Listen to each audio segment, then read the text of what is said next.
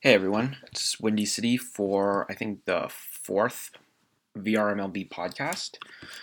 I'm gonna go through the last couple trades and maybe then talk about the standings and what's been up on the chat or whatever. So the first trade we're gonna discuss here is Minnesota and the KC trade. Minnesota gets Raul Mondesi, KC gets Irvin Santana. Um, Irvin Santana's 33, only 181 innings pitched, 1.22 whip, 8.4 hits per nine, 7.4 strikeouts per nine. Raul Mondesi, utility player, 21, 504 OPS. He has an 8 speed, and it looks like his fielding and assists are off. Doesn't say it has any records, so he might have been import. I wonder if the file for Raul Mondesi's wrong. I might have to go in and fix that. He has a really high strikeout rate, 192 strikeouts for 540 at bats. I can see you using Raul Mondesi as a bench guy, as a defensive replacement, maybe as like a little pinch runner. But with that bat, I don't think he's ever really going to progress into much more than the 11, 12, 13th guy off your bench, and really just there to serve as a replacement for any injuries that happen during games and as a pinch runner. And Irvin Santana, he's probably going to give you a solid 2 years as a back end of the guy rotation, maybe even third guy in your rotation. And I think you probably could have gotten a little more for him. But overall, it's not like that bad of a trade. I can see where Minnesota is coming from, but I would probably give them like a D-ish on the trade because Raul Mondesi is just not. I mean, if he was on my team, I'd probably keep him on my roster, but I would give him hopefully less than 50 at bats. He would only come in as a defensive replacement and as a guy who pinch runs. The next trade is the LA San Francisco trade, which got overturned. So what happened here was basically Jeremy's 14 just didn't, value Rich Hill. 36 years old, but because he has such a high innings count and such a low hits per nine, 6.3, and a 10.6 strikeout rate, he's going to be good for probably the next 2 to 4 years. And he just didn't value him as. And he also traded Luis Avilan in the deal, who's an excellent reliever. He did get Brandon Belt back, so this wasn't a terrible trade, but because it was involving a vet and a newbie who just didn't realize how good Rich Hill was, the trade committee decided to overturn it by a vote of 5. If this had happened in between two vets, I would still probably this probably wouldn't have received 5 out of 5 votes. It probably still would have gone to committee because you get a great reliever and a great starting pitcher for basically just a first baseman and Eduardo Nunez, who's similar to Adrian Gonzalez, slightly lower. But, because it was involved in newbie, trade committee decided to overturn it. And Jeremy's 14 messaged me after saying like he basically wanted to overturn it. The next trade, this trade I just don't get. It's Atlanta and New York, the New York Mets. Atlanta gets Addison Reed, New York Mets get Dansby Swanson. So Addison Reed, 27 years age, 0.95 whip, 7.0 hits per nine with a 10.6 strikeout rate. And then Dansby Swanson, shortstop, 22 years old, 516 at bats, 136 strikeouts. His fielding percentage is pretty bad, 9.53. So, I would probably use him as a DH if I could.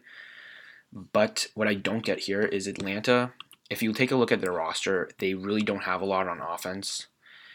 And their starting pitching isn't very good at all. Besides, after Julio Teheran and then maybe Hellickson, it really starts to drop off pretty quickly. And they don't have like a very good bullpen either. Besides Reed.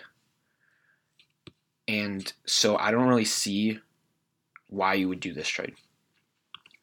Dansby Swanson's 22.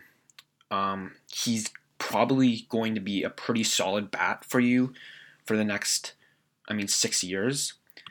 And I don't think the Bees will be competitive for probably 3 to 5 years. And by that time, Reed's just not going to be a very good reliever anymore. He's probably still going to be usable in 3, 4, 5 years, but he's going to start really aging out. And I don't know why you would trade a young bat for a reliever who's not going to help you win a World Series this year or next year, and probably not even the year after. And by then, he's going to start regressing. I think jumping has sort of made some bad trades with this team.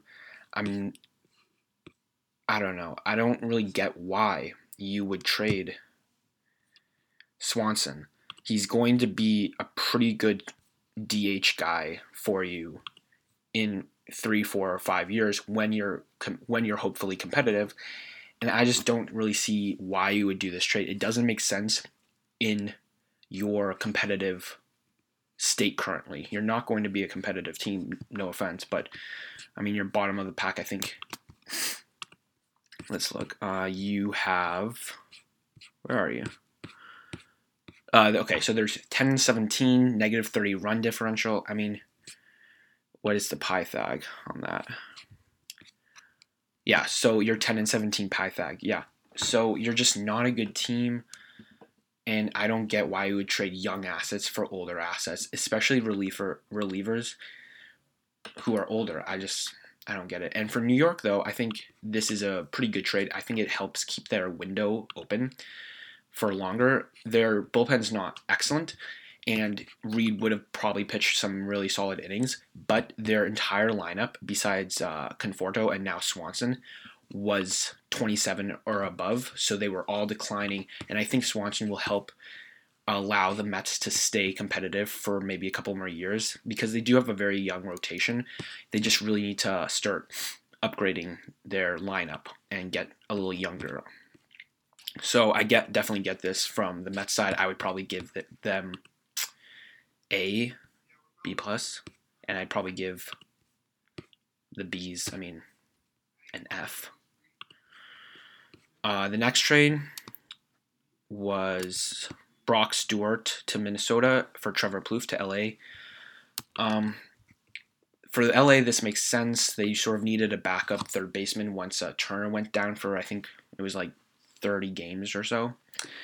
And Plouffe will do that. He's not great. He has a 726 OPS. He has only 319 at-bats, so he's only going to be useful for this year. After this, he probably won't get any more at-bats in the majors. But, he's an okay backup third baseman for this year. And Brock Stewart, he's 24. He has 224 innings pitched with a 1.61 whip and 10.6 hits per nine. I don't really see him turning into anything. I think that the Twins could have gotten more for Plouffe. I don't know how much more, because Plouffe isn't very good, but I think you could have gotten someone who might have been developed into a guy who can be used. And Stewart, best case scenario, long reliever, maybe fifth man in the rotation, in a bad rotation. His contract's going to be very expensive with all those innings pitched, though, for what he is. So, I don't know. I would probably... It wasn't a great trade. It wasn't a terrible trade. It's not going to make much of a difference. Like, thinking WAR terms, I wouldn't expect that much of a difference, but, it was just an average trade, sort of. The other trade, Houston and Florida, I think I talked about that enough. 17 players were involved. Guys, just, you can't do that. I talked about it earlier about the 19-player trade. Just don't do it. So H. Tennis and Golden Kane got banned from trading for the rest of the season, and their first-round draft picks have been taken away. Yeah. Just, you can't do that. And I think I talked about it enough. I sent out a couple messages. If you have any other questions about it, let me know, but you just can't trade that many guys in one trade. I don't want it. It's not realistic. And this league is supposed to mimic, you know, the MLB basically.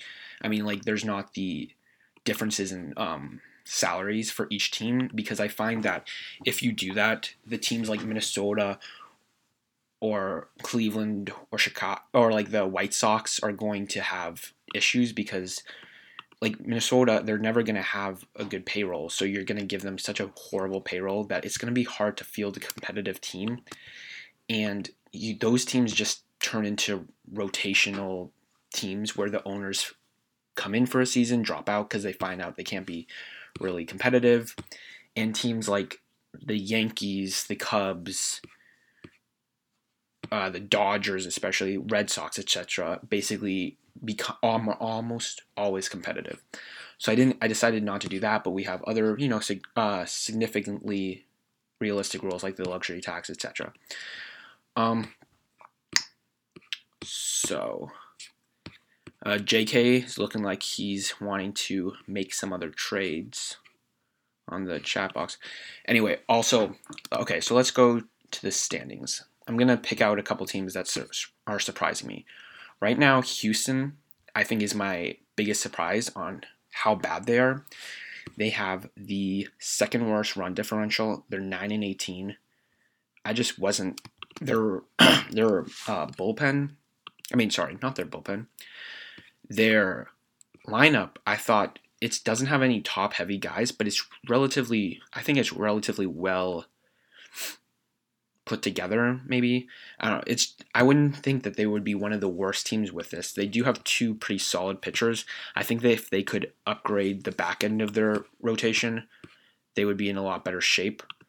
Unfortunately for them, they're banned from trading. But I don't know. I just think that I'm just sort of surprised by how bad they are. I wasn't expecting Houston to be one of the bottom 5 teams. Unlike the Brewers and Philly and San Diego, which I think I can definitely see being some of the worst teams.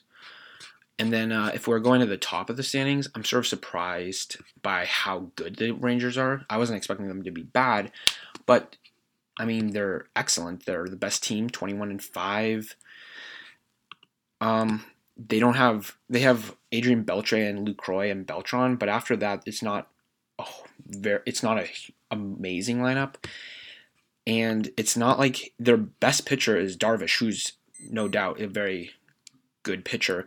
But then it goes downhill after that. Colby Lewis, I mean, he has a 1.13 whip, but his strikeout rate is pretty bad, 5.7. And, I mean, Cole Hamels, he's, an okay guy. AJ Griffin's okay. I wasn't expecting them to be the best team in the league, but so far they are the best team. And then after that, the Giants, which I don't think is very surprising, with Bumgarner and Blanc. Or Blanche. I don't know how you say his name. Blatch. I don't know. But those two are going to be... They do have a really short bullpen, though. So I think if you could hammer away at their starters and get them out of the game early, that you could probably hit them up pretty well. Because they only have, they're only carrying 5 guys on their bullpen. Pretty short, but they have a lot of outfielders, which, yeah, I don't know. I might, personally, I'd probably switch out maybe Spawn for another reliever or something, or Williamson. But anyway, I think that's it. All I have to talk about. JK and Josh are going at it on the chat box, but you can all see it.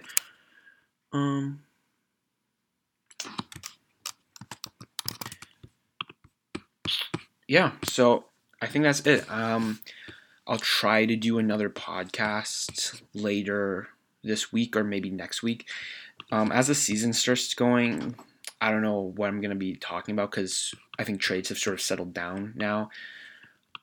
If you guys have any suggestions, if you want me to do some type of segment, let me know and I'll think about including it, or I'll probably actually include it.